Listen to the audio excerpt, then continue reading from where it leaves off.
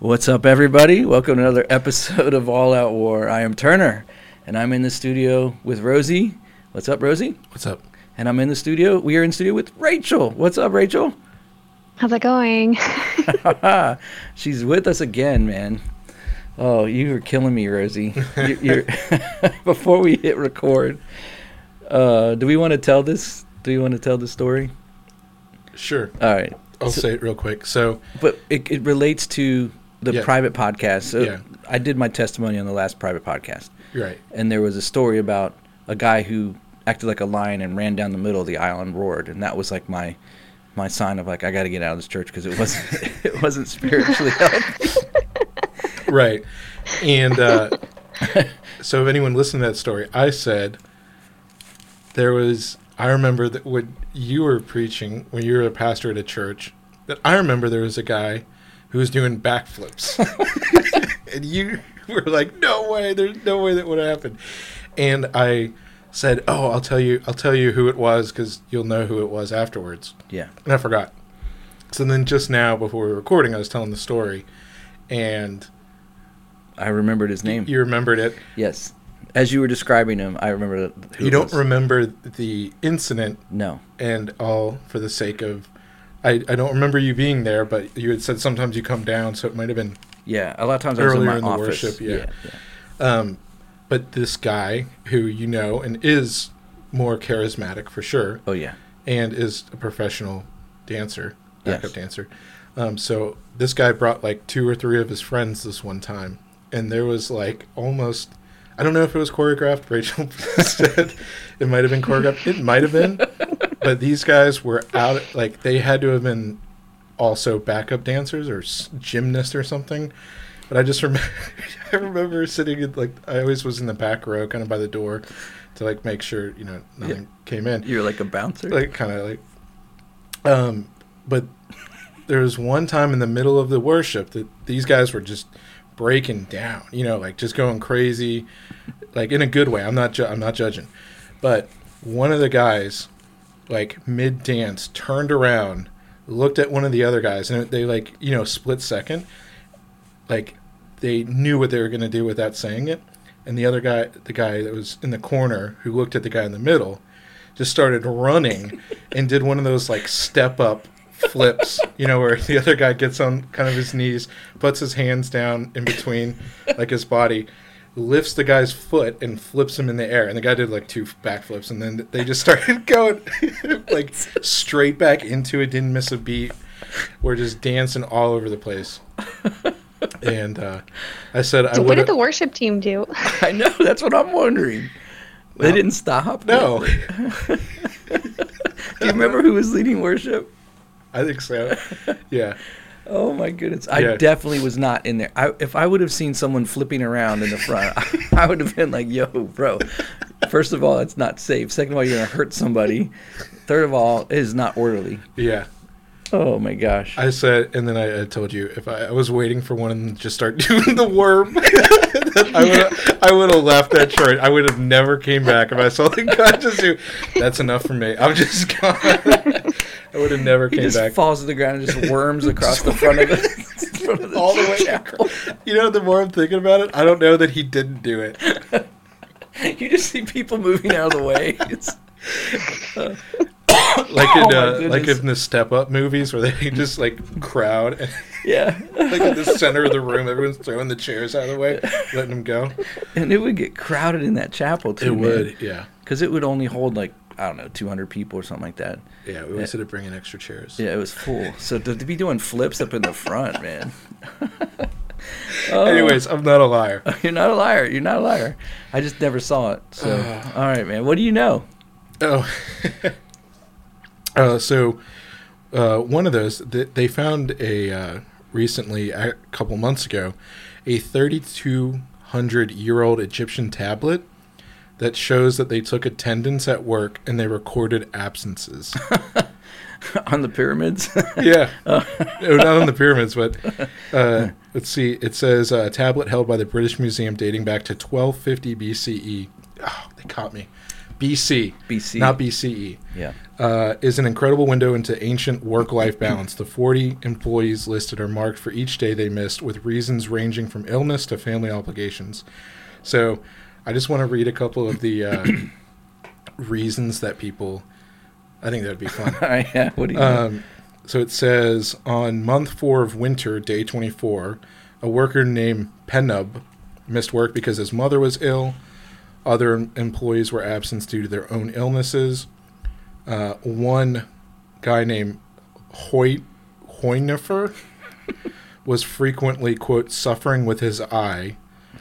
Seba was bit by a scorpion. And several employees also had to take time off to embalm and wrap their deceased relatives. Oh my gosh. Yeah. Sorry, man. I'm on mummy leave. Yeah, mummy leave. Instead of maternity leave, mummy leave. Okay, here's another one. These are some good ones. And they do get a little non-PC. Okay. But, all right. some reasons may seem strange to modern ears. Quote, brewing beer is a common excuse. Beer was a daily fortifying drink in Egypt and was even associated with gods such as Hathor. As such, brewing beer was a very important activity. Fetching stones or helping the scribe also took time in the workers' lives. Another reason is, here you go, quote, wife or daughter bleeding. I know what that means, man. Yeah, it says this is a reference to menstruation. Clearly, this is kind of cool, though. Clearly, men were needed on the home front to pick up some slack during this time. So men would... I appreciate that. I think we should bring that back. Yeah. Yeah. Egyptians were progressive. They were super progressive. So I wrote some of these down for my boss. Scorpion bite. Mummify mother. And wife stuff. Say no more. Anyways, that's a good. Did you know? I like that one. It's just crazy to think about that. These slave labor would actually have to report in and do an attendance. I do like that they actually wrote the reasons. Yeah. It's not like they missed, but they wanted to make sure. Right. And Henub or whatever the guy's name they're was. like, Henub, we need to see you in the front office for a minute. This is the fourth time. The front tent. The front tent. This is the fourth time this month that you have, this is the fourth time this that you have called in sick because of a scorpion bite. You need to stop playing with your scorpion. Yeah, I think you need to put some netting up or something. Yeah. Anyways, okay, cool. That's awesome. Well, we have a good episode tonight, and so, like I always say, sit back, grab a coffee, and enjoy.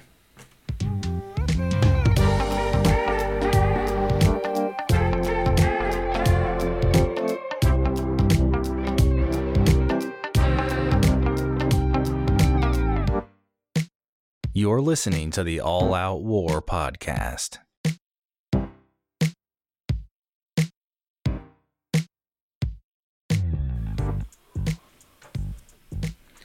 All right. We have a pretty cool series that we're starting right now. Rosie's going to get into that in a second. But this actual episode came about based on a listener that reached out to us via social media. And they had mentioned this topic to us, and I had never heard of it. Mm-hmm. So it took me, I had to start doing some research to look into it and everything. And so I think it was back in June sometime when they reached out. But unfortunately, this person that reached out to us said that they had some friends that have, or a friend that had basically turned to this New Age occult practice and had really turned away from Christ. And so they wanted to know if we would be willing to share about it. And, the more I read into it, there's a couple thoughts I have on it, which I'm going to share in a few minutes. But the topic is the Christ letters. And it's obviously a New Age and occult, very bad. And I think you pinned it perfectly when you said it's a doctrine of demons. So I'm going to just throw it right over to you, Rosie, to get us started on some background, some stuff some research you had. Sure. So I guess first of all, the that name just, I'm not very good with coming up with names, but it seemed very fitting for this is hopefully going to be the first episode in a series that we're calling Doctrines of Demons. And my thoughts with the series is that we're going to take a look at, so the Christ letters, obviously letters written. So we're going to look at different channeled letters that came through by channeling. And we've touched on channeling before, which is when we talked about the Enneagram, I think we talked a lot about that, where so channeling is just where a person goes into an altered state of consciousness and they channel or they become kind of an open vessel, a channel for then a spirit that is not their own to come in and do automatic writing. Is like when they write stuff. Sometimes they'll go into trances, and we'll see this with some other kind of writings that we'll talk about. Is some of them will do like automatic writing, and the person, again, we talked about this, but we'll just start going and writing words that they claim they don't know what their meaning behind them after they come out of the trance. They don't remember writing it. They don't know where it came from. It's from this other entity that came and took over my body. Mm-hmm. Then there's other ones that came up like in the 1800s and in the early 1900s. It was really big when you hear about all these like seance parties. Yeah. And a lot of channeling came through that. And also during that time, there was other people who would write down what the person who was channeling a spirit would say. Mm-hmm. So you would have, like, if you started channeling someone and you just started speaking like, I am blah, blah, blah, the ghost of something, whatever, here's some words, I would sit there, write them down. Act as a scribe, exactly. Yeah. That was what Joseph Smith had. He had a scribe, right, that would, he would just go into some kind of trance. Yeah, exactly. So there's the use of another person. Right. So both of those kind of ways, we just channeled writings is what I think we can just kind of sum it up with. Writings that come through a demon. It's because they're not being possessed by the actual person that comes and says it. Or the Holy Especially Spirit. not Christ, like with this letter. Yeah.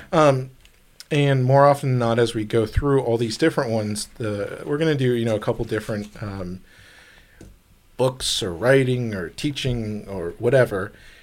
And they all have, I don't want to give anything away, but they're all very similar when you get down to it. Yeah. But at the same time, they're all very different. And so it's kind of interesting, maybe to kind of give away the plot at the beginning of the movie is it's all kind of new agey BS. And it's probably because they're all demons and they have the same, like the demons all have the same religion, right, or set of values. So they're going to get those points across in different ways through different means, but that's why everything that sounds the same. That's why all UFO cults that come down, or UFOs, they all preach some weird utopian communism thing and no belief in God. Right. Demons. It's right. the same thing. Yeah.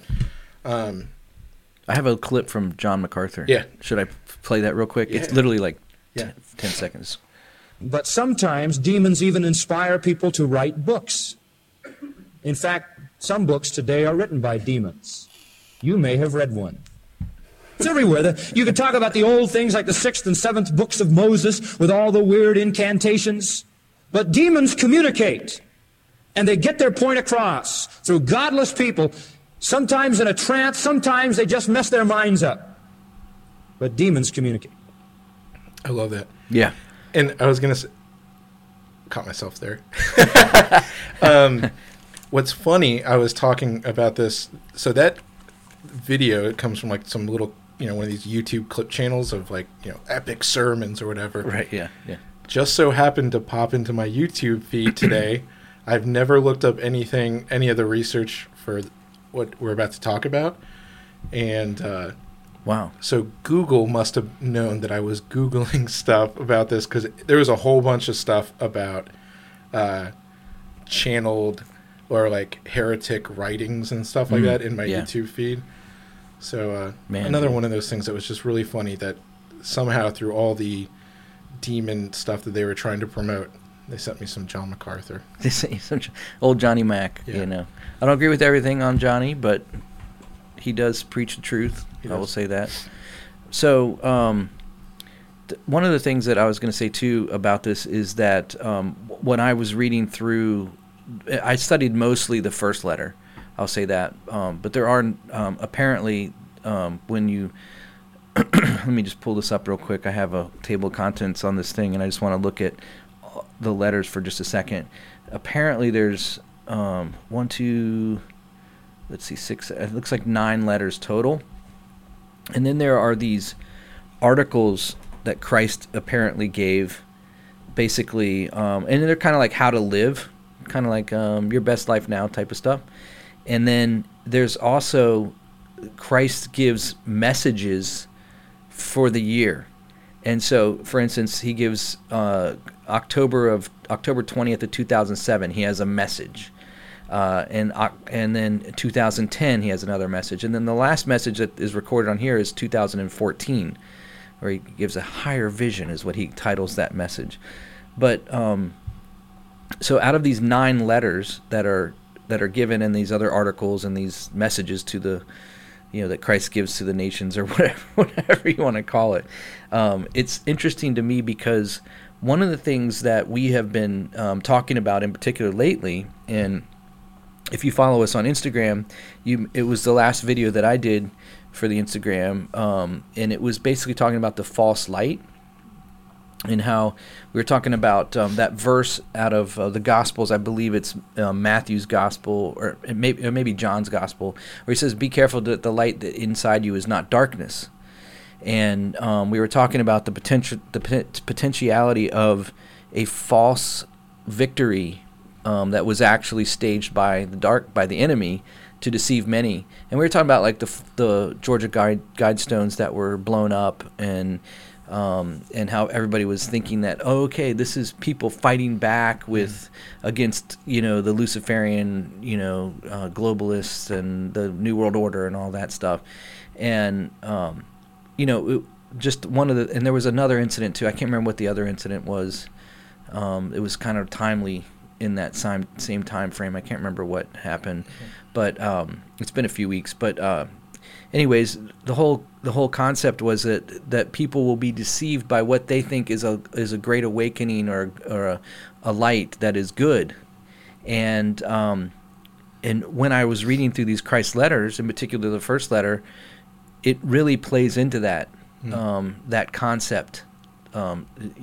So I think that something like this would be very alluring to somebody who is maybe really steeped into the QAnon movement, where there's just a lot of really interesting sects of Christianity, and a lot of those are not true Christianity. They're just kind of in name, but they're very spiritual in nature, and they have a lot of openness and not a lot of discernment.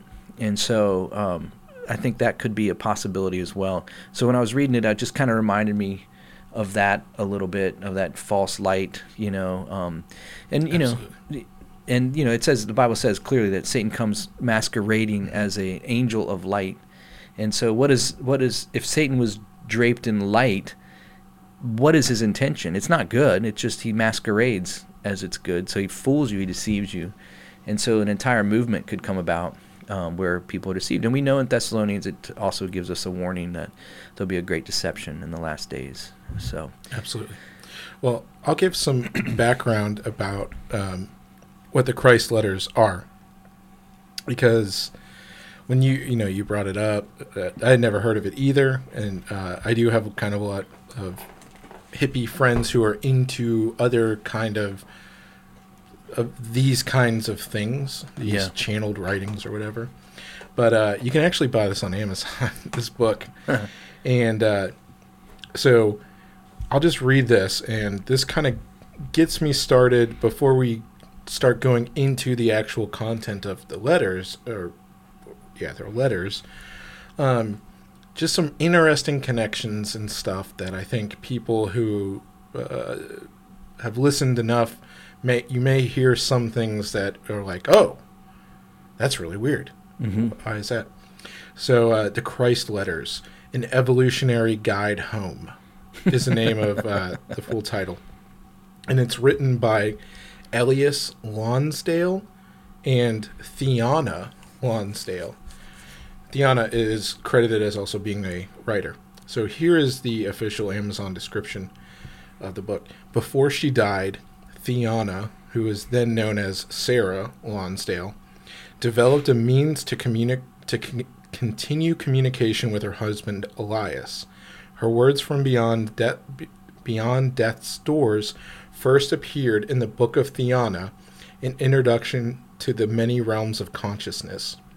Now, Elias has gathered and transcribed the Christ Letters, a collection of detailed accounts of Theana's encounters with the Christ presence, transmitted at Christmas and Easter time over the course of several years, drawing deeply on the feminine aspect of consciousness and framing her discussion around the astrological qualities of each of the 7 classical planets.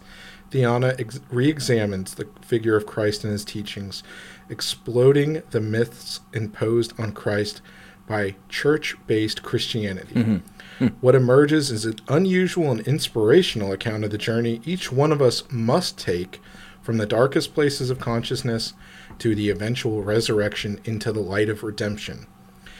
This is very telling here, if that any of that didn't give anything away. This is not just another account of life after death, nor a channeled book in the usual sense. The Christ Letters enacts a virtually ignored method of spiritual communication. Theana's principal goal is to make her process available collectively, so that from this point on people will, quote, discover inside their own strength of being a Christ presence, something unexpected and wildly unknown. And so that's what that has to say, the introduction. Yeah. So I read that and I'm like, I knew exactly, the New Age nonsense. Yeah. It's all nonsense. You go down here to the little about the author, and it says, Elias Lonsdale is the founder of Star Genesis, a visionary alternative to traditional astrology that blends, here you go, the teachings of Rudolf Steiner with Lonsdale's own investigations into the nature of consciousness. When his life partner, Sarah, died of cancer, Lonsdale pioneered a new way of communicating with the dead, gaining insight about their realm and ours. He is the author of 5 books, including the Book of Theana and Inside Planets. So I don't know if anyone is familiar with Rudolf Steiner. You may have heard that term. So I went to this guy's website, and it's absolutely crazy. It's just look at this, like New Age nonsense. That's the same picture on the cover of the book that I have. That picture of Jesus' face. It's weird. It's like it's like an adapted version of the Shroud of Turin or something like that. That's what that cover on Amazon. So this is mine. Oh, okay. For the Christ Letter. Oh yeah. I know what you're saying. But the website is all about astrology, all about this New Age stuff. But on this one website, it says under Read First, it says Christ Says. So this will start getting you into some of the words that it's just nonsense. Christ did not say this. Let me just start that before I read a couple of these to get people into it. So they're claiming that Christ says, my boundless celestial love impels me to return again and again to write to mankind with the intention that finally, as many of you who are ready to receive it will possess the knowledge which will enable you to transcend your humanhood and merge into Father consciousness, the true love consciousness in which all realized, sorry, the spelling is not very good, in which all realized all things bountiful and beautiful.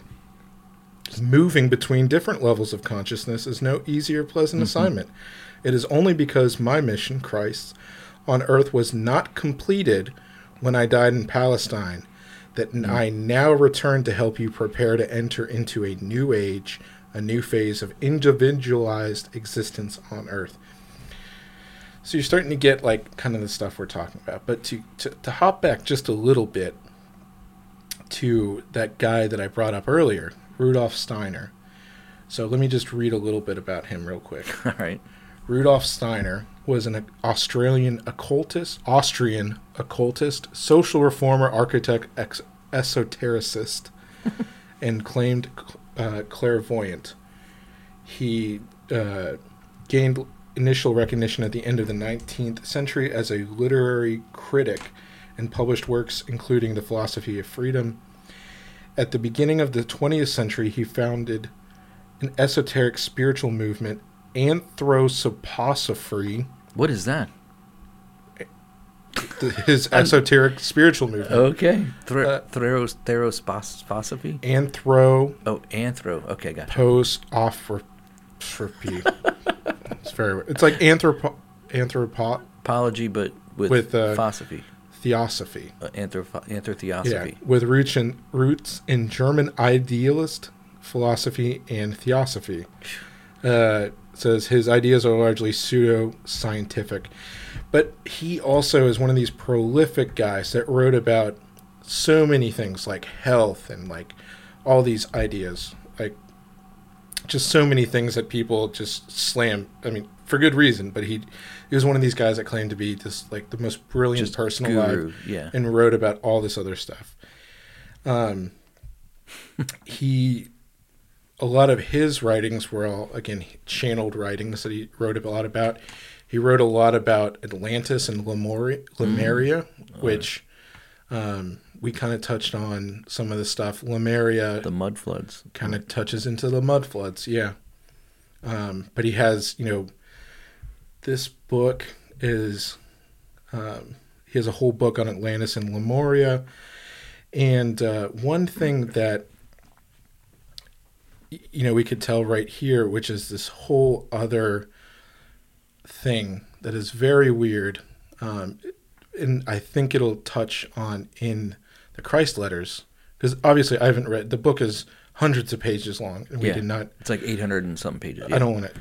Yeah. We read enough to get the gist of it, and just knowing the stuff that I'm going through right now. Yeah. You don't need to read. Like, don't read this. We're not recommending to read this. Not at all. Right, 100%. We're not recommending. But the Akashic Records is this other thing that people may have heard of in, if you kind of listen to New Agey adjacent people. There's been much in the same way that you're talking about this reemergence of the light and the false light. I don't listen to many other podcasts at all, but the few that I've listened to have started to talk more and more about the Akashic Records.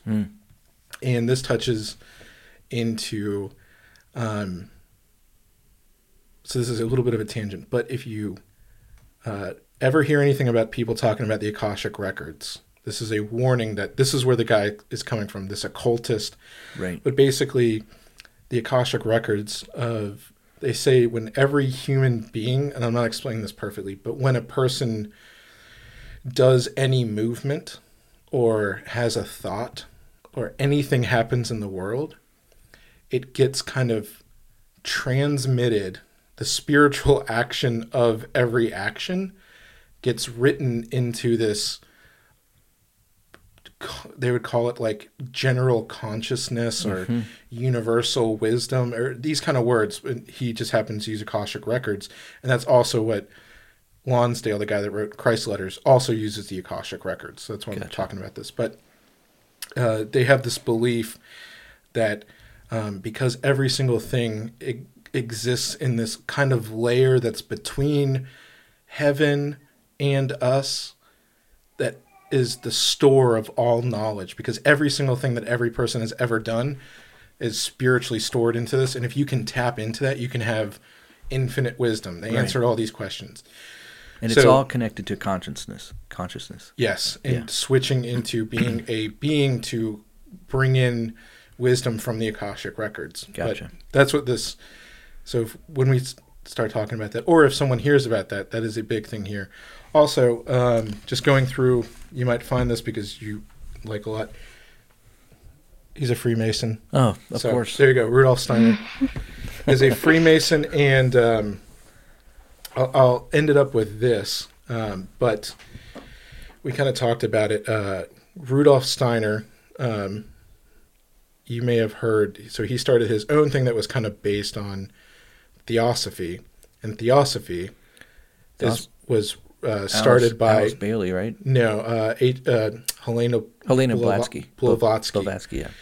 And Sorry. no, it's fine. Yeah, so they were good friends, but they didn't see eye to eye. Him and Helena were good friends. Huh? I mean, ran in the same circles. They kind of started their own thing, and these are the kind of people that, and I'll wrap it up with this, of the light side. I'm going to use the quotes. The light side of the New Age. These guys interacted with Aleister Crowley.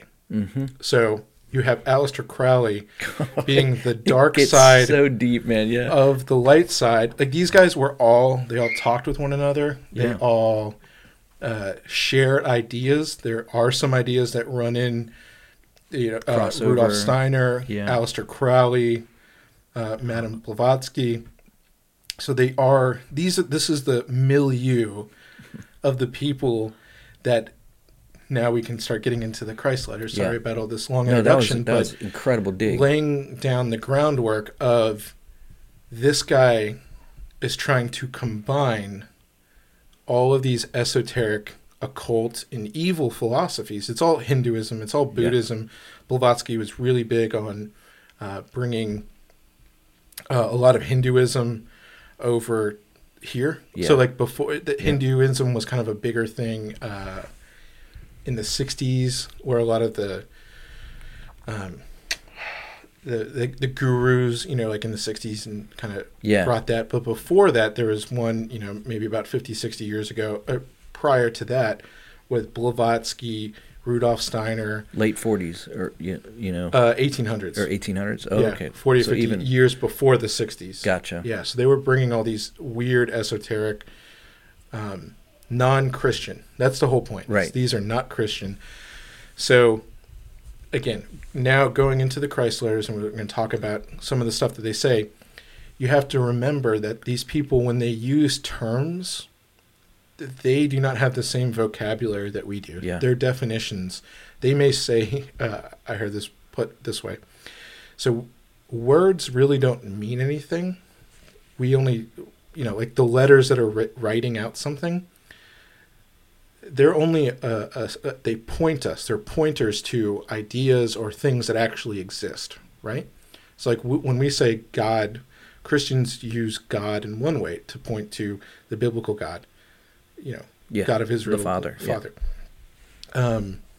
When these people use God, their definition, they're pointing to something completely different. They're pointing to demons. Yeah. So when they start using, again, it's very nuanced. It's not nuanced. It's completely not. But it's deceptive. Deceptive is you're going to hear words that sound very Christian because they read the Bible. That's the other thing. These people read the Bible. They know our language. Yeah. They know the real definitions of things, and they twist them. Yeah. And this is, I think, I don't know any other New Age ones that I'm aware of, and I'm not very big into this, that directly say this is coming from Jesus Christ. Right. Yeah, this is one of the only ones. Yeah. Yeah, this is one of the only ones that I've found. There's a couple other ones, but this not as big or as popular as this one, it seems. Yeah. Well, I just want to say that... So I'm done. Okay, that's first of all, that's a great dig. Awesome dig to find those connections with, Blavatsky and then Crowley as well in that circle. And what it does for us is it creates a great baseline for people to understand where this foundation of these things come from. And they're so antichrist that because if and I'm looking forward to hopefully here soon we're going to be able to have William Ramsey as a guest, and he did extensive work on Aleister Crowley, and he's done some great work. So even if you're listening, you should check out William Ramsey Investigates. That's his podcast, and his work on Aleister Crowley. He's written like 3 or 4 books about it. But I can't wait to interview him about that and talk exclusively about Crowley. But to know how evil Crowley was, and to know that they were running in the same circles, and those people influenced the writers of the Christ letters. And then now reading through what I read of the Christ letters so far, and I see how deceptive they are and how twisting of like whoever wrote, like whenever they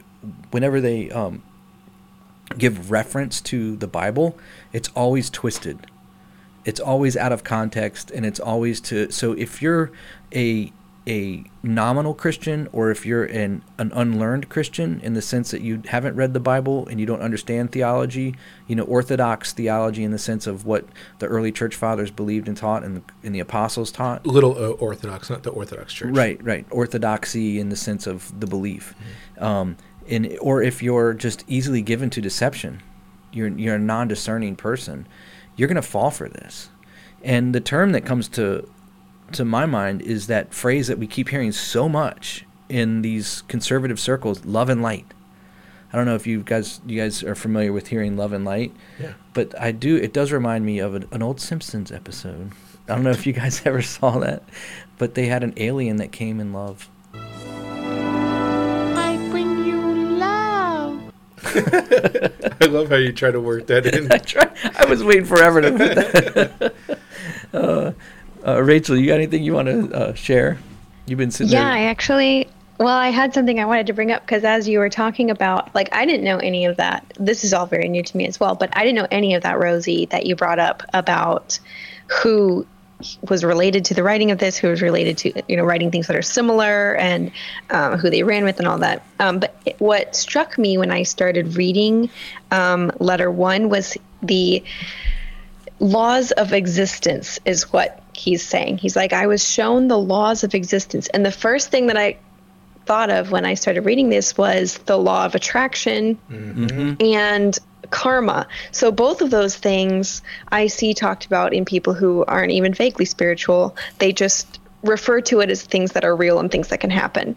But then another thing about this Christ consciousness, creative power, I've heard the two people that I've heard bring it up that I've seen reposted and quoted by actual believing Christians are Marianne Williamson and Richard Rohr. So I've heard both of those people talk about and are very quoted, even by believers, talking about the Christ consciousness, which is like really alarming to me because of all of the other people who are also talking about the Christ consciousness. So anyway, I'm going to read the laws of existence so that you can tell me what you think.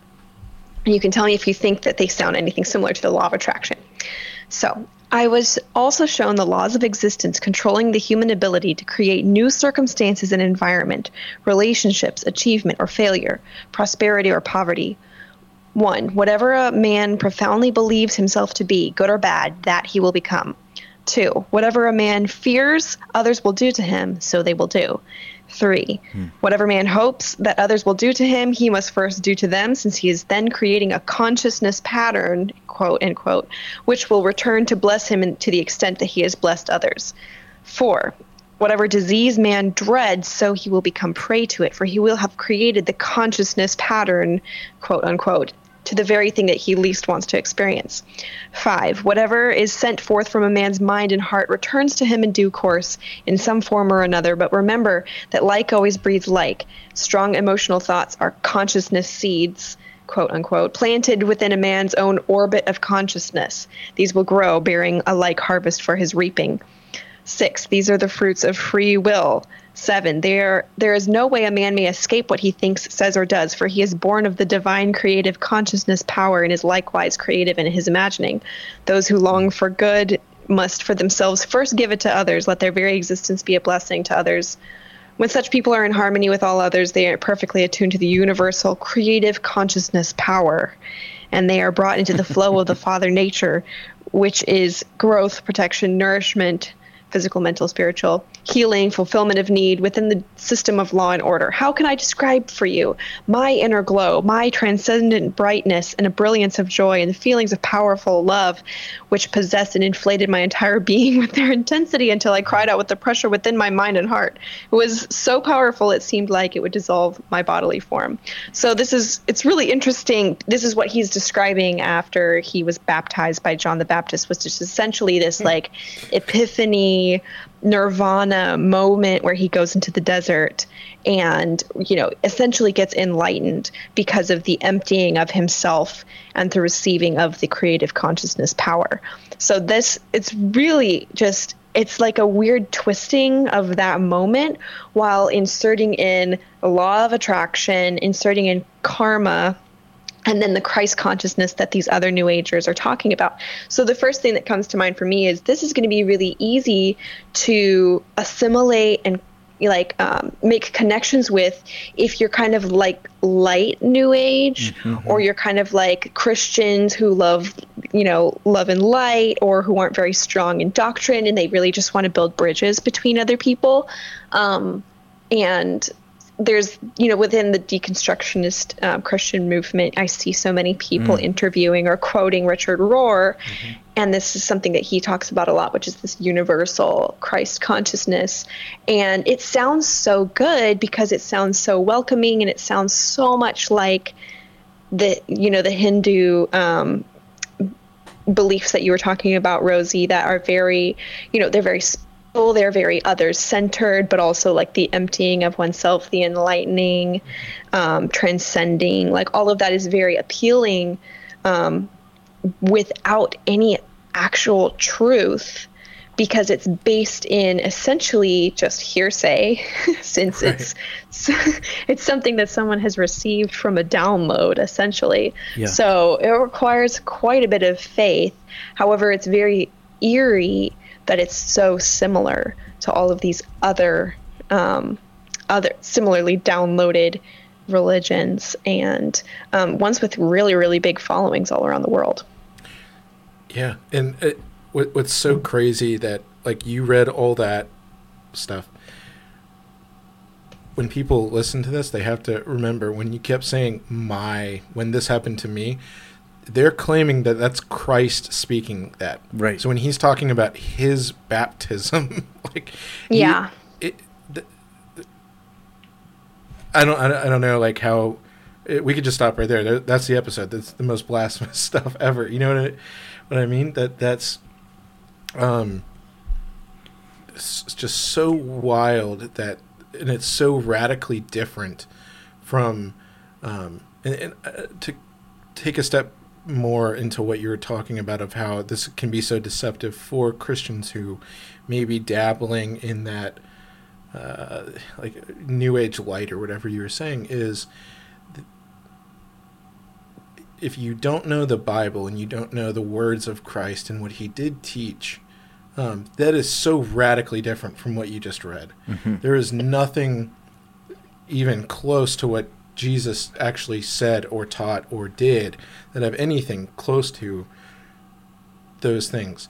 But where a lot of these people kind of get off, so to speak, with and this goes back to Gnosticism. The whole thing is what I'm getting at is, they say things like, we don't have all the recorded words of Jesus. His ministry was, 3 years. Yeah. 3 years he could have been talking about this, or, verses where it talks about how he pulled the disciples aside, or he taught the other ones this is the actual meaning of whatever behind it. So this is fitting in that niche of they can say, Jesus spoke things that are so radically different from that, but he spoke in parables, right? That seemed so and he didn't explain parables. So he preached parables to some people, and then he didn't tell those people what it actually meant. They'll say stuff like this. He taught this, and there was the two levels of spiritual knowledge. There's the stuff he taught the masses and the secret stuff. Yeah. So, if you don't know what Jesus taught, you can't see how crazy different this is. Yeah, and one of the other things too is, like, I noticed that through this, a lot of times you're going to have experiences. This is my experience and my conscience, and they're always circumventing the revealed truths of the like I said again, the small Orthodox Christian beliefs. For instance, they talk about your conscience, like if you have a bad conscience, that your subconscious is actually drawing off of past lives experiences and pain from the past life that you've had, like injuries, pain, suffering, and it's polluting your present conscious mind, and it's prohibiting you from accelerating up and elevating up into the next plane of spiritual consciousness. And so they talk about all of this, first of all, fake news, back history. Nobody has past lives. Like, we know that through Scripture, number one. But also we know that we are born with a sin nature. So we're going to have propensities to sin. And they talk about basically how you can elevate beyond sin. So the need for the death on the cross of Christ now becomes irrelevant, because you can actually do it yourself.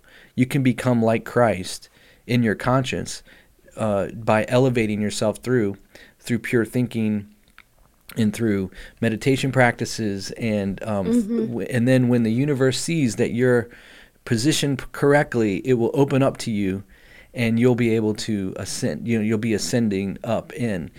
And the whole thing about it is this whole idea of propensity of love. Like, we're gonna expand love and all this. And what I found humorous is when I started reading the first letter of the Christ letters, it was talking about how the Christian movement actually brought a blessing on the planet, and how it was like prosperity and caring for children were being cared for, and medical and all these other things. But then something went awry, and he doesn't really pinpoint it. But it's supposed to be Christ talking, right? And then he talks about how, like, that's where he introduces the whole idea of your conscience being polluted and all these other things. And you read down a little bit further, and then the bomb drops, and it's like he's talking about how you can't trust. Oh, don't go there yet. Don't go there? Yeah, okay. Yeah. I want to say something before. Well, can I talk about his time in the desert? Yeah. So he before he talks about what you can't trust, he does say that Christ goes into the desert. And one of the things about these cults and these New Age practices is it's not what he says, it's what he hasn't said that they always try and infer. So, like, it's like a gap. They're trying to fill a gap and say, oh no, we know this is what really happened with Jesus when he was in the desert for 40 days. Now, we're told in Scripture, number one, the purpose of him to go in there was to actually be confronted by Satan and be tempted so that he could overcome temptation from Satan himself. And at the same time, he was overcoming the flesh because he was actually fasting for 40 days.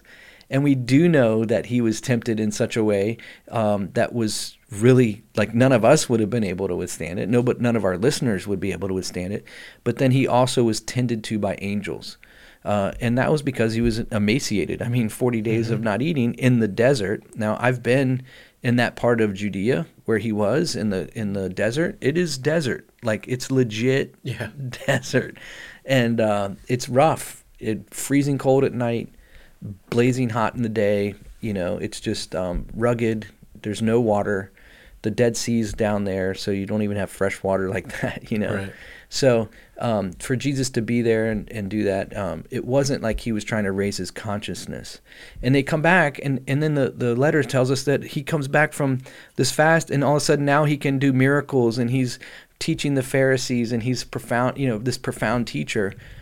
And obviously the early church knows that was a significant turning point when Jesus was fasting for 40 days in the desert. It was huge. It was massive. And I think the beginning of his ministry really, it was like God put his stamp on him as the Son. And, Hebrews says that this is where he learned to be the Son. You know what I mean? So I think that there's a whole, whenever you have these cults, these New Age cults that come out, they always focus on what's not said, and they try and fill in the gaps. So you got to be really careful about what they're trying to tell you. And Scripture interprets itself. It always does tell us what's going on. But the other thing is, I wanted to make mention about Richard Rohr. Rachel, you had mentioned Richard Rohr. Richard Rohr he started off as a Catholic, And he's really big with the Enneagram. And we had mentioned this before, and we have 2 other episodes on the Enneagram. You can go back and listen to them. I highly recommend our listeners check those out because the Enneagram is making inroads into the church. And I flat out reject it. Like, I know some people are like, well, I'm a 9W or whatever, whatever they are. And I have grace for someone like that, especially if you're ignorant to the origins of it. But, I literally was in a position where I was warning the church they wanted to do a sermon series on the Enneagram. And I was like, no, we can't do this. This is not spiritually true and pure. We cannot do it. It doesn't come from God. And they wanted us to read this book as a staff with Richard Rohr.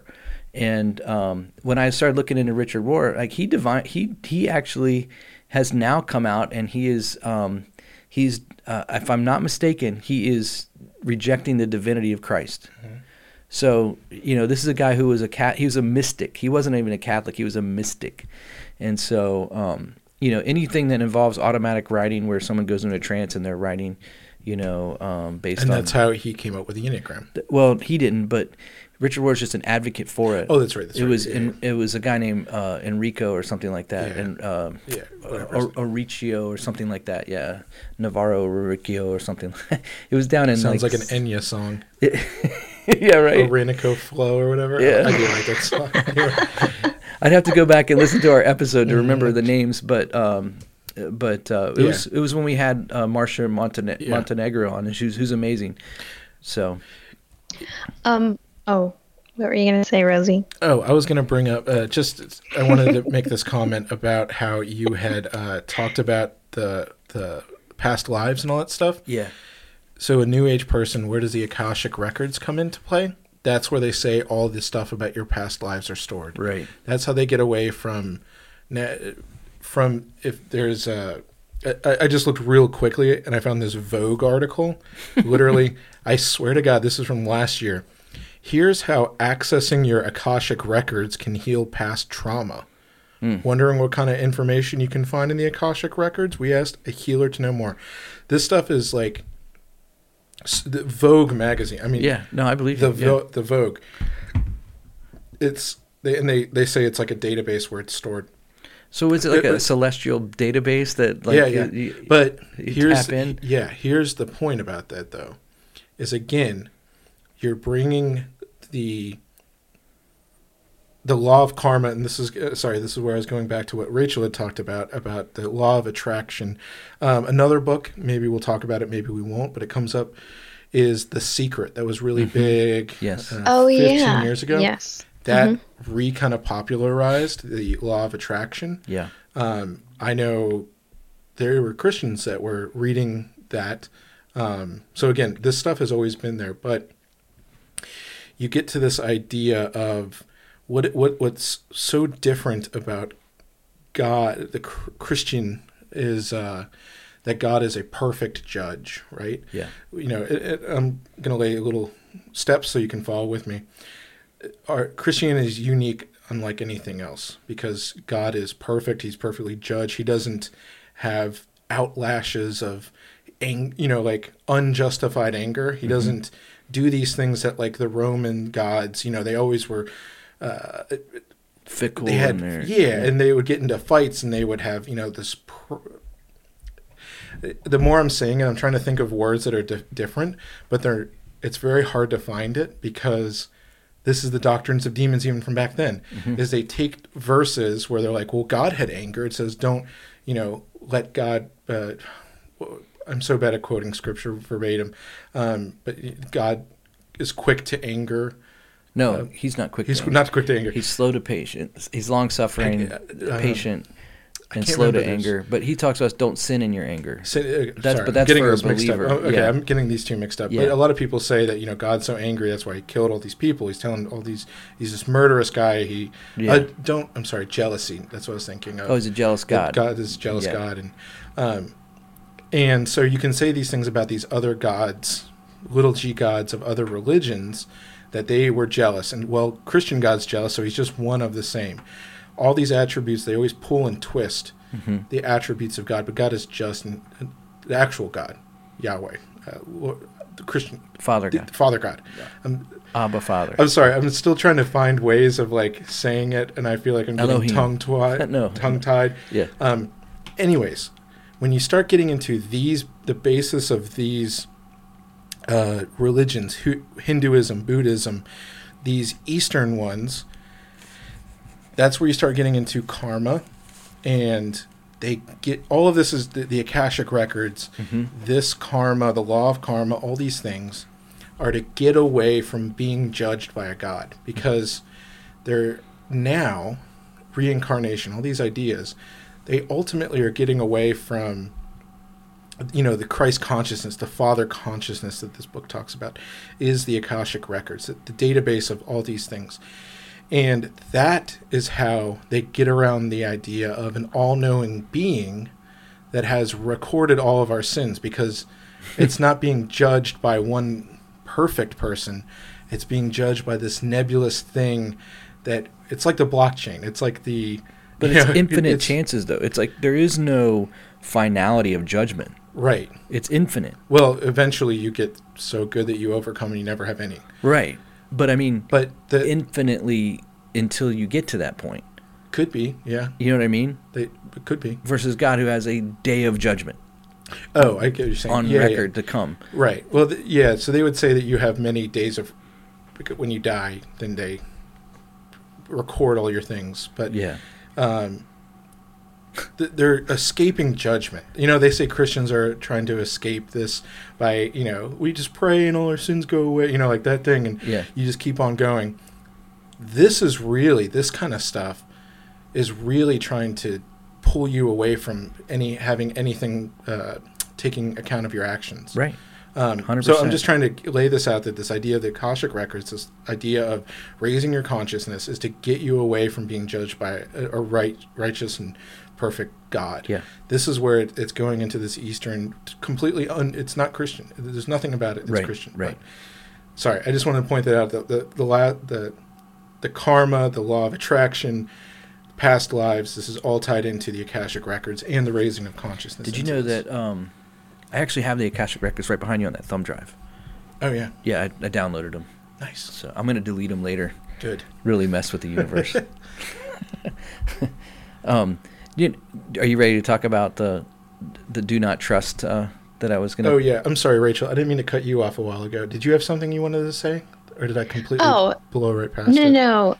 I think what I was talking about was related to what Turner was talking about in the desert, when his enlightenment helped him see that his thoughts essentially could change the shimmer of motes, which is what science calls electrically charged particles, and then they could produce changes in the appearance of whatever he was studying or whatever. So it's like he came to realize the powerful effect that conviction or unwavering faith had on the environment when stating a command or even a belief. And so what he was witnessing was the creative power of the divine mind itself. And so its appearance could be profoundly affected by the activity of human thought. So what he had to do was get into the desert, become enlightened, and realize. So it was like he was going like in and out of it, like the Force. Like he had to become stronger in it when you're reading through this. And I'm just like, oh my goodness, what does this remind me of?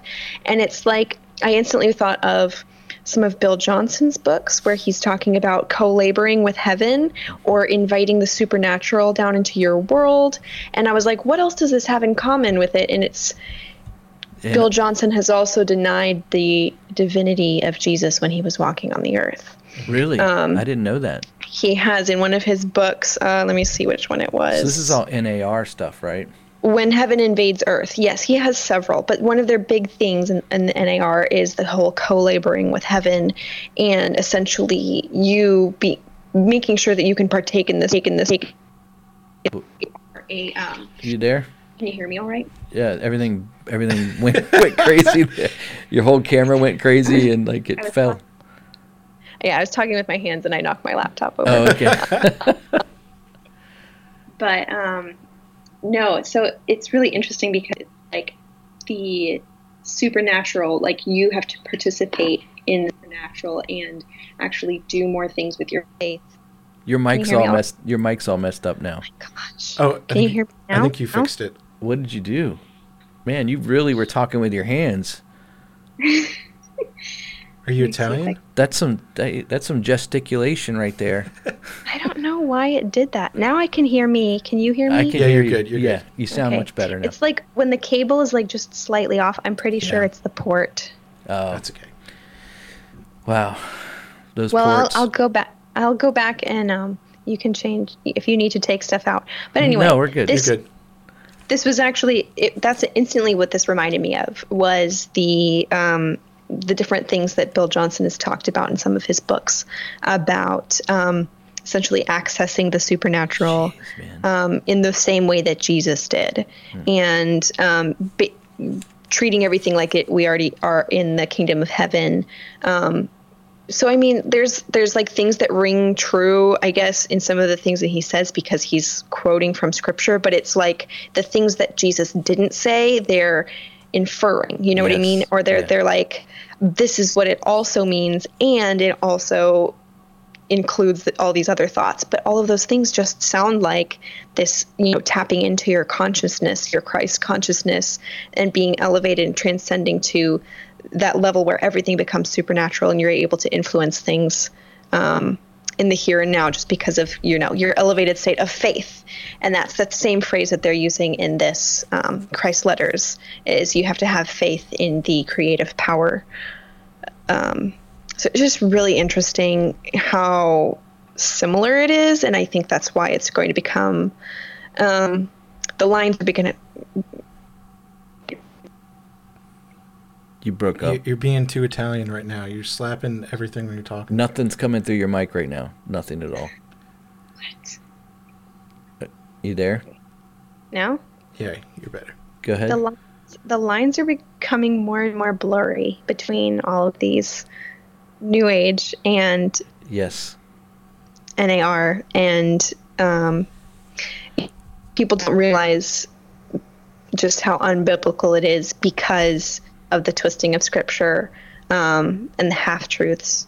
So you really have to be a student of the word and also just not just be, walled off to other believers. You actually do have to have outside influences of sound believers, sound teachers, people who know how to interpret properly, because otherwise, with most of these cults, it comes by a twisting of scripture, an addition to scripture, and usually a denying of Jesus's deity.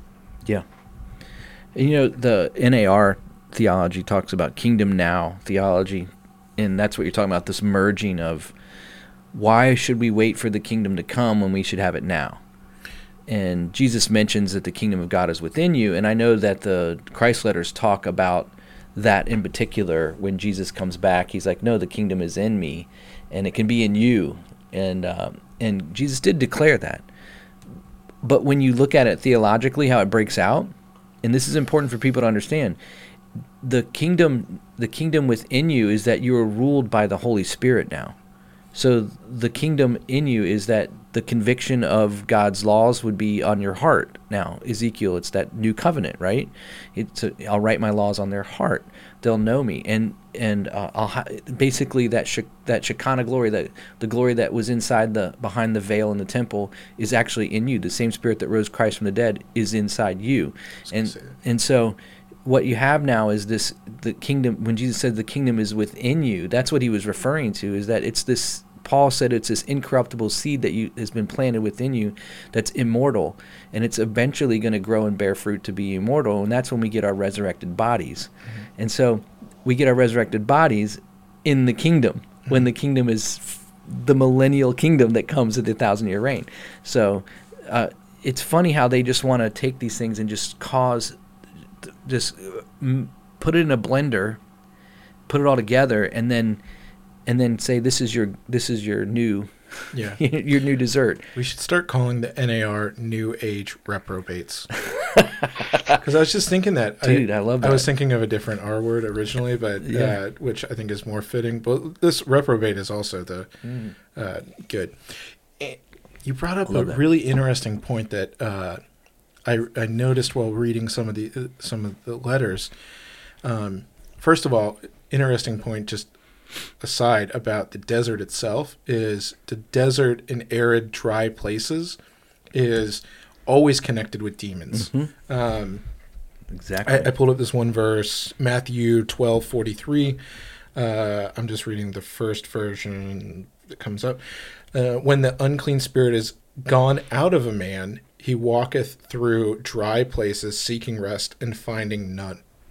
So it's other ones talk about use the word demon, but unclean spirit is the same as a demon. So, but always that's the whole reason. Like the scapegoat, where they'd always put the goat and they'd leave it out into the desert. Like there's always this imagery of demons being in the desert is one connection. So you could see, Jesus being in the desert is directly, of course that's where Satan's going to come to him. Now, I think now probably it's closer to being cities. I think cities are more demonic than the desert. But in the Bible, that's not something to gloss over.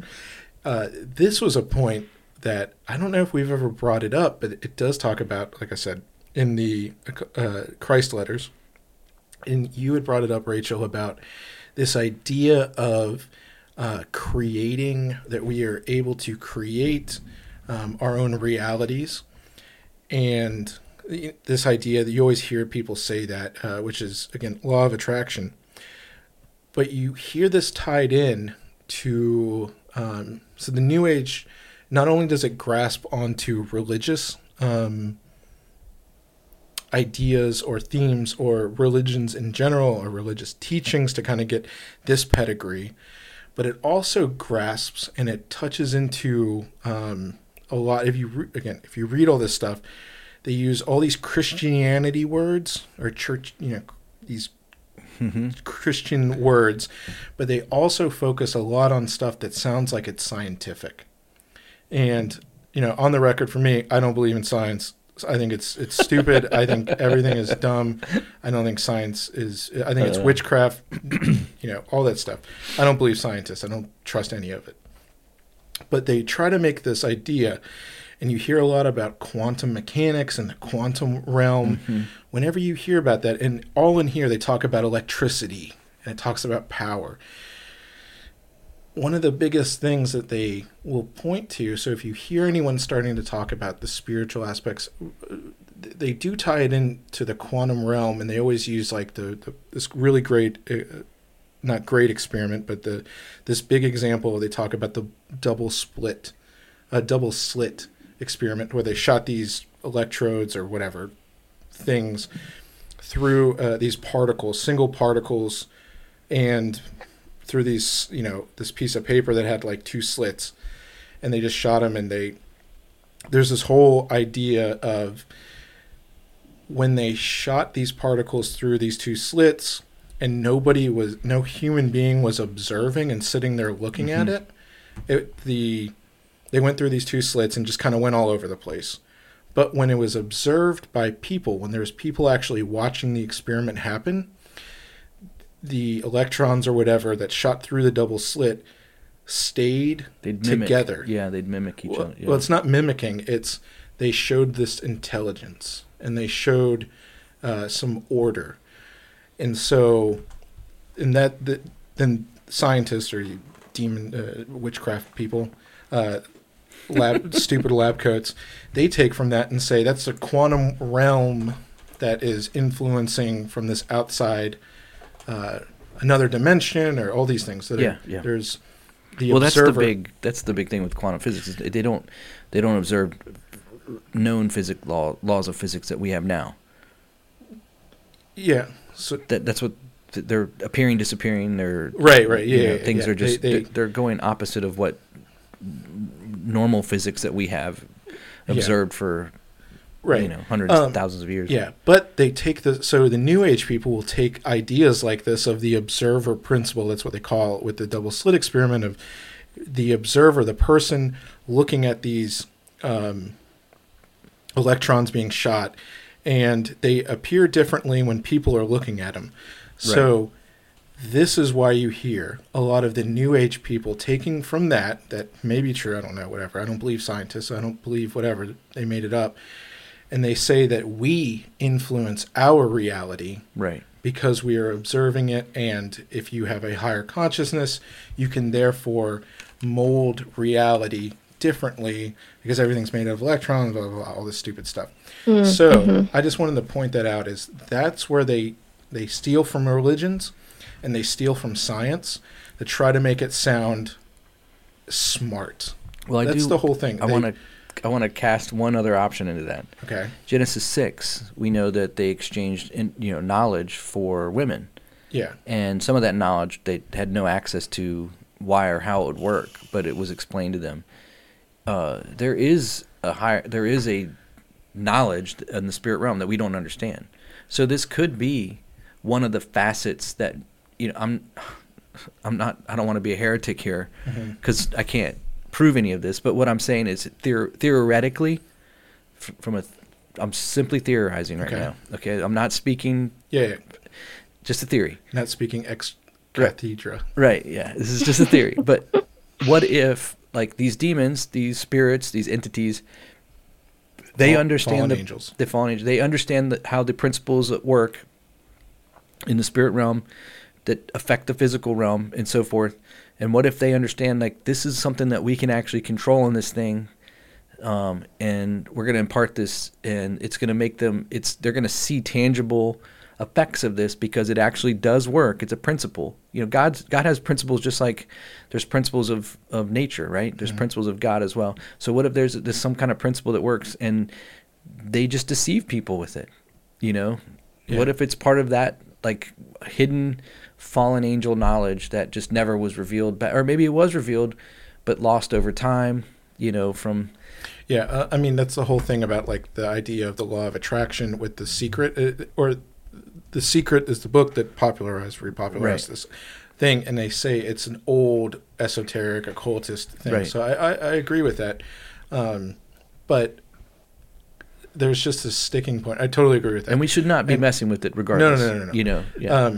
But when you read all this New Agey stuff, they really always love talking about the quantum realm. They talk about electricity. They talk about creating this stuff.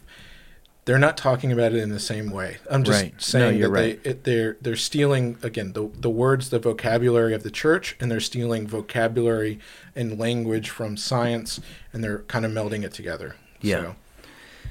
Yeah. No, that's a really good point. Because a lot of this stuff doesn't make sense. Like, why would they? I mean, reading it, unless you knew that that's what they mean about the law of attraction, like what you brought up, Rachel, then you wouldn't understand why they're talking about the quantum realm and matter and vibrations and all that stuff. That they're trying to tie into the science stuff so that when you say it, you can talk about it and people go, "Oh, well, you understand quantum mechanics."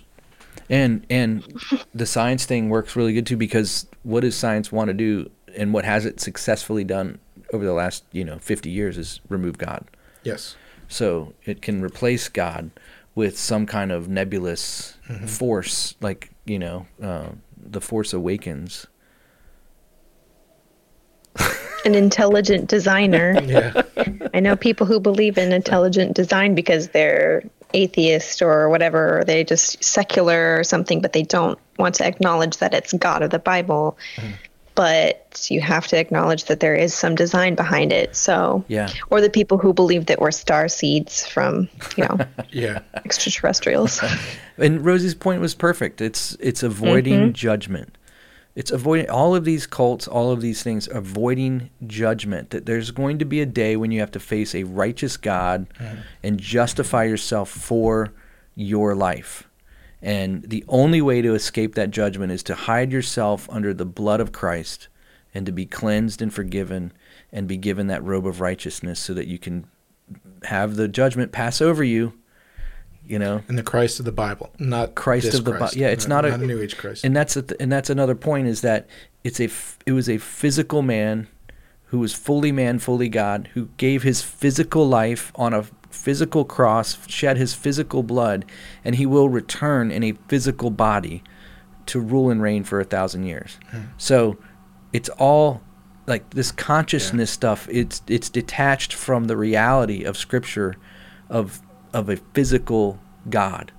as well as spiritual. I can't remember who actually said this other quote, and then after I say this, how you get into what we're going to talk about. Okay. About what you wanted to, is there's that quote from I think it's attributed to Karl Marx that religion is the opiate of the masses because it is supposed to fulfill this Freudian daddy God that grants all our wishes and all this stuff.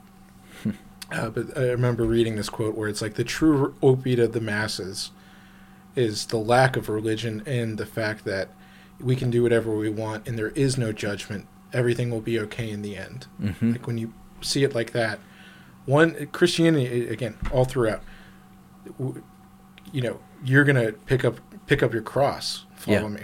You're going to die like me. You're going to be, the world hated me and they're going to hate you. We're promised a complete opposite of love and light.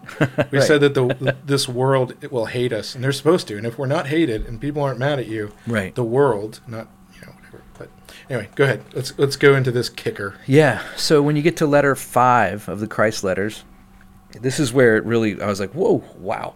So remember, this is supposed to be Christ himself dictating these letters to these people through this person that's writing it, right? And you get to point number 1 of letter 5, and it says the New Testament is not to be trusted, accepted, or believed. As soon as I saw that, I was like, oh, yeah, I could totally hear Jesus saying that.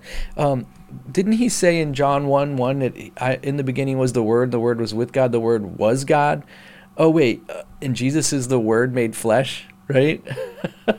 So we shouldn't be trusting the Word of God, right? Oh, wait a second, that's contradictory. So first flag, right? Mm-hmm. Second flag, he says, he alludes to the fact that 30 years after, most of the letters were written 30 years after the resurrection.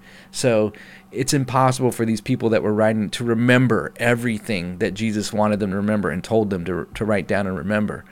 And I laughed at that out loud when I read it because I was thinking about the fact that when the Old Testament was put together, just peppered throughout the Old Testament were hundreds of prophecies pertaining to the first coming of Christ. And then you have in the New Testament, there's hundreds of prophecies pertaining to the second coming of Christ. And Jesus fulfilled all of these prophecies that were uttered hundreds, even thousands of years prior to his appearing. And we know that the New Testament, we're told in Timothy that Paul says that all Scripture is God-breathed and it's useful for correction, rebuke, teaching, all of those things, so that we can be an equipped follower of God.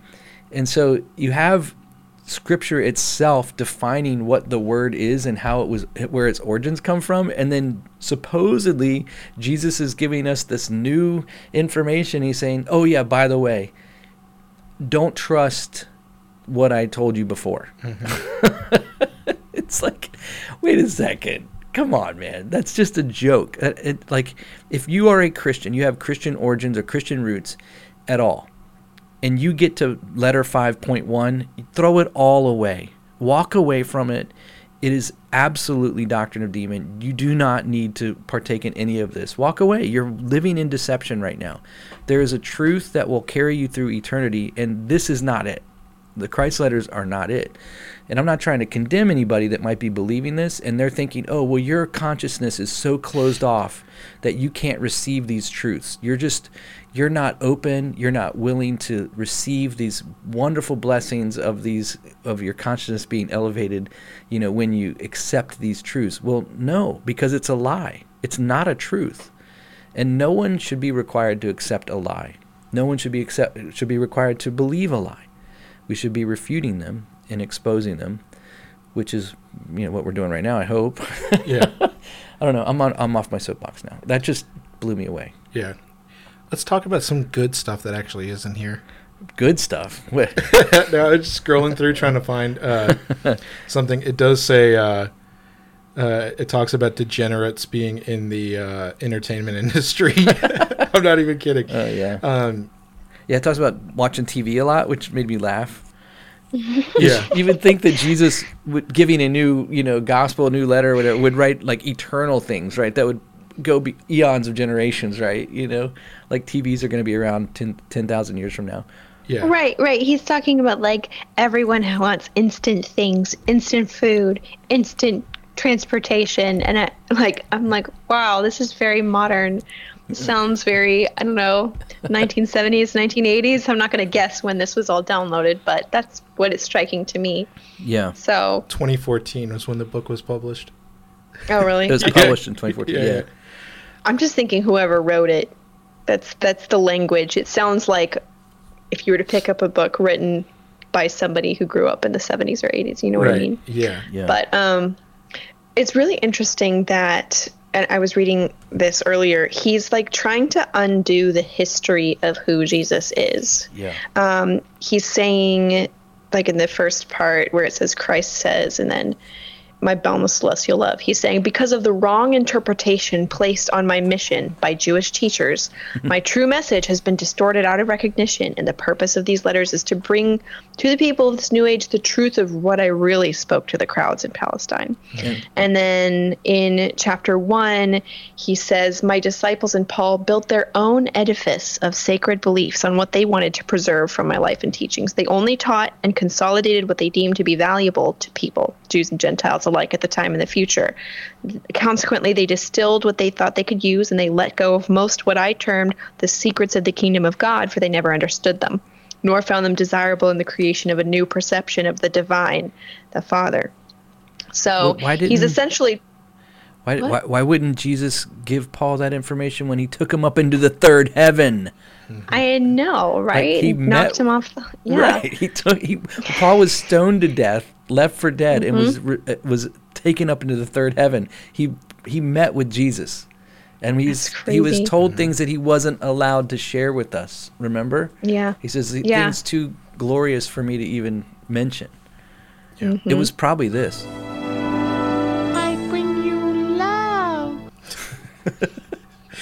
That's what I love that clip.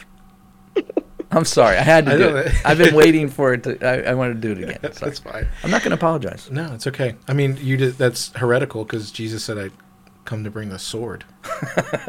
What does he say? It was peace. He says, "Not peace." I came to bring a sword. Yeah. Yeah. It also talks about AIDS. I remember that. Yeah, I saw that. Yeah. Oh my God. They have apparently Jesus has really loves condoms. What? I'll just read this. This is so ridiculous. Like, I'm sorry. We're kind of wrapping up, and I just had to point out some ridiculous stuff that this talks about. Okay, so here's one. So I think this is this is him writing, talking about it, and here. No doubt many people will be wondering whether Christ approves or condemns condoms. Christ's vibrant answer to this is, so this is what Christ says. No new creative ideas ever came from human brain cells. People who invent and create something new receive the new idea from the universal, capitalized. Whatever comes from the universal can be used to benefit creation. Again, technology. Technology, yeah. He's saying every technology is good. Jesus did not say that. No. Technology is demons. They're doctrine, anti-tech. But God continues to go on. Jesus continues to go on with that. The creation of the condom was one of the most loving and wonderful gifts and blessings to appear on earth, both outside and within the bounds of marriage. There you go. It has brought relief to women sorely burdened by the demands of inopportune men. It has been the means of sparing unwanted children the misery of an unloved existence. Countless children may have been born into poverty and died early deaths. With the arrival of AIDS, the condom is certainly a means of protecting a partner. It's so ridiculous. I mean, go be fruitful and multiply. Yeah. Right? That's the like what? I just love that it's unloved children. It's so out of place where it's like we love everyone, and like, you need to like get, vibe right with everyone or whatever, and get your I don't even know enough others. Get your Christ conscience condom. Christ conscious condom. Yeah, but apparently it's good because you don't want to have an unloved kid. You know. And AIDS. Don't forget AIDS. You're gonna get the AIDS, man. Use your condom. Oh my god! This is so. I hope at the end of this, we are at the end. Yeah. No, I was gonna say at the end here. Everyone, this is ridiculous. This is BS. You should not read it. It's not even worth reading. Like, it doesn't make sense. None of this stuff makes sense. You know, when we read, it's so hard to read entire paragraphs. I can't believe Rachel read how much she did at the beginning, right? Because it's so hard to read. It's not well written. It's stupid. It makes no sense. It talks about like 5 different things at once. Well, it's a demon. What do you expect? Have you even seen the table of contents? Just reading through that is ridiculous because it goes through and it's like chapter 5 originally numbered 4A, right? And then chapter 6 originally numbered this, and it's like making those corrections and then actually just reading the titles of each section. I'm like trying not to laugh because there's all these capitalizations and exclamation points, and it sounds like a hippie who is now old and elderly was writing emails, and these are the titles of the emails. Urgent message from Christ. When are you going to wake up? Some old boomer wrote the Christ letters. Well, he did. He looks like a boomer. I mean, if you look up a picture of him, he also looks like he would sell you really bad weed, super expensive, and hit on your girlfriend. 100%. Your wife. Oh, that's crazy. No, because he's selling it to 13-year-olds. Hey, there is an interesting chapter called "Human Beings Have Created Their Own Viruses." That's what he's talking about, AIDS. Yeah. But it comes from your dirty subconscious. That's what it's from. It's your dirty subconscious bleeding into your conscience, which releases electronic vibes that become viruses. You're literally manifesting. Right now, viruses. We have released the worst of viruses. Super AIDS. Super AIDS. Super AIDS pox. Monkey super pox. Quantum AIDS pox. Quantum AIDS pox has been released just from this podcast. And those of you listening, good luck. There is no vaccine. So, yeah. Oh, geez, man. This is crazy. Well, I don't know how I feel bad for our listener friend because I feel bad for the person that they know that has adopted this. That person that has fallen into this Christ letters is very undiscerning. And my advice would be for them to sit down with them and to begin to go through the New Testament. Just go through the New Testament, read the Gospels, learn who Jesus was, and then read the book of Acts to learn what the early church was doing, and then read the epistles to learn how to live for Jesus.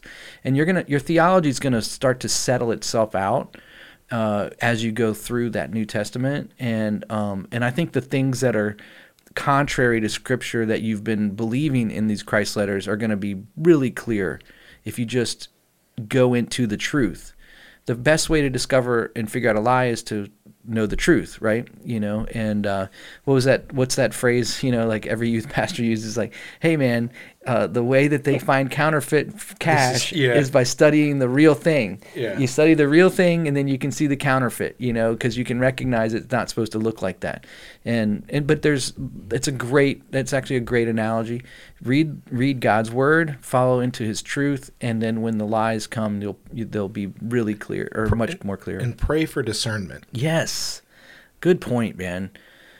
Pray for every one of us should pray for discernment. Like, that's a gift from God. And you'll sense those little red flags, checks in your heart, your spirit, your gut, your mind, like however God wants. And the other thing too is consciousness. We didn't even really talk about what is consciousness. Like, consciousness is a gift from God because it's literally the like the phone cord between God and our spirit.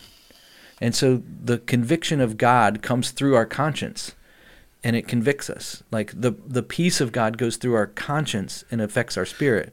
So your conscience has to be cleansed by God's word, right? That's what we're told in Scripture. It says you have a clean conscience because it's washed by the pure word of God. So you cleanse your conscience and then you read God's word. And when your conscience is cleansed, you can actually experience this elevated spirituality that the Christ letters are talking about, but in reality, not in some weird occultic New Age way. Yeah, and the other thing, and we've said this many times before whenever we talk about the New Age, that it is very clear that the New Testament does talk about altered states of consciousness, or this, because it says, we are given a brain to reason with. Mm-hmm. That's it. Reason, we don't turn off our brain. We're not called to turn off our brain. Right. Again, the more that I dig into these topics, not to get on a soapbox either, but the more that I dig into the quote unquote weird stuff that we talk about in the Bible, the more I read the Bible, the more my brain is engaged. Yes. There's nothing, everything just becomes more logical and is laid out. God is a God of logic. He gave us, we have the mind of God because we can reason. Yes. God is not unreasonable. He does not do things that don't make sense. Right. Isaiah clearly says, "Come, let us reason together." Yeah. That's important to. Yeah. And these guys, Paul and all the guys, when they're out preaching at in new areas where they go and they're bringing literally a new gospel. No one has ever heard this. They're getting into debates. They're getting into philosophical debates. So it's not bad to know these kind of things, but that's why we're talking about this. We're not talking about it just to make fun of it. We're talking about it so that you can understand what's in it, and then trying to give you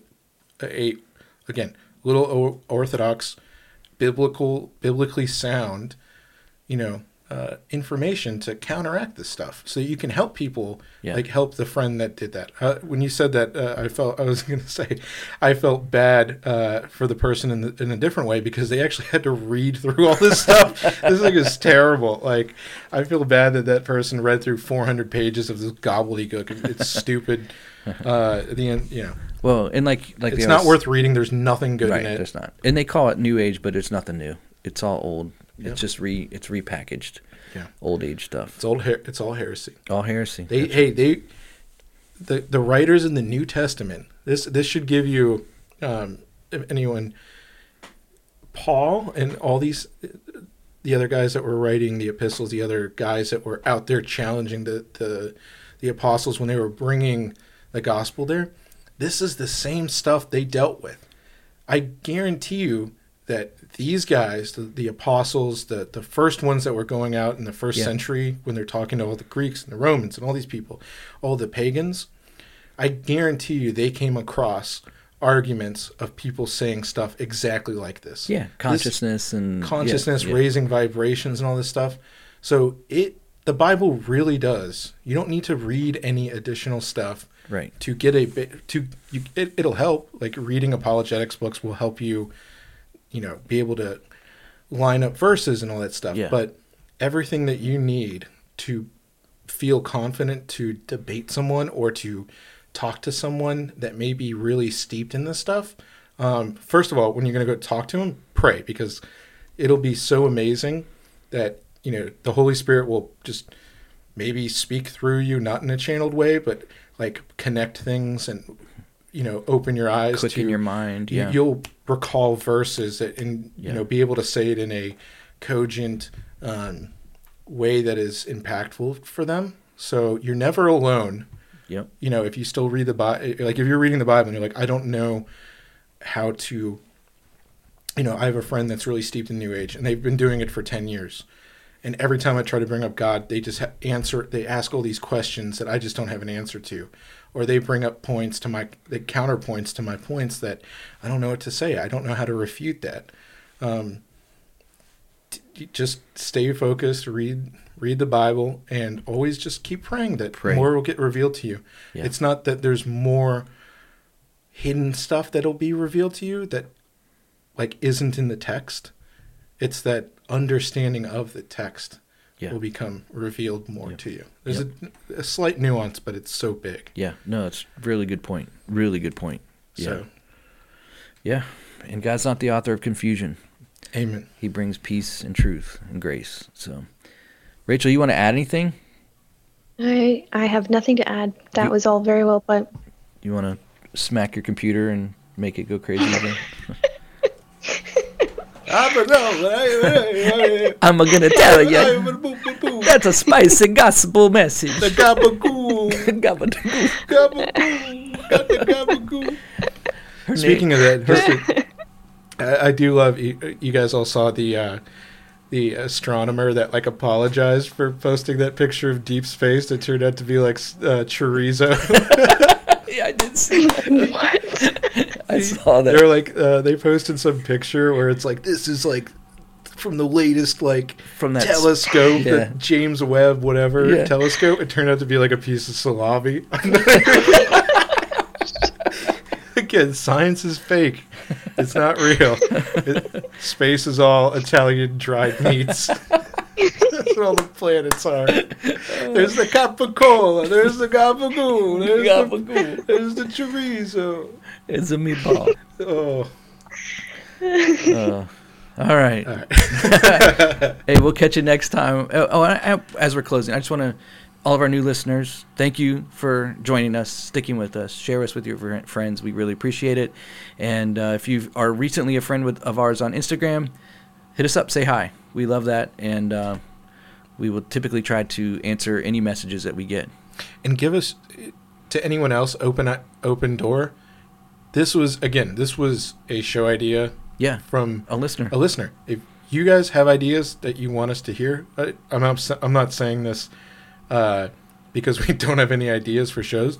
We have a lot of ideas for shows. Yeah. But if you do have something you want to hear, like let us know. Send us stuff. We don't know everything. Yeah. Like open door, just because this was fun and it was fun to research and I learned a lot. I had no idea about it. Yeah. So I feel better equipped now. Me too. Anyways, well, God bless everybody. We will catch you next time on All Out War. Bye.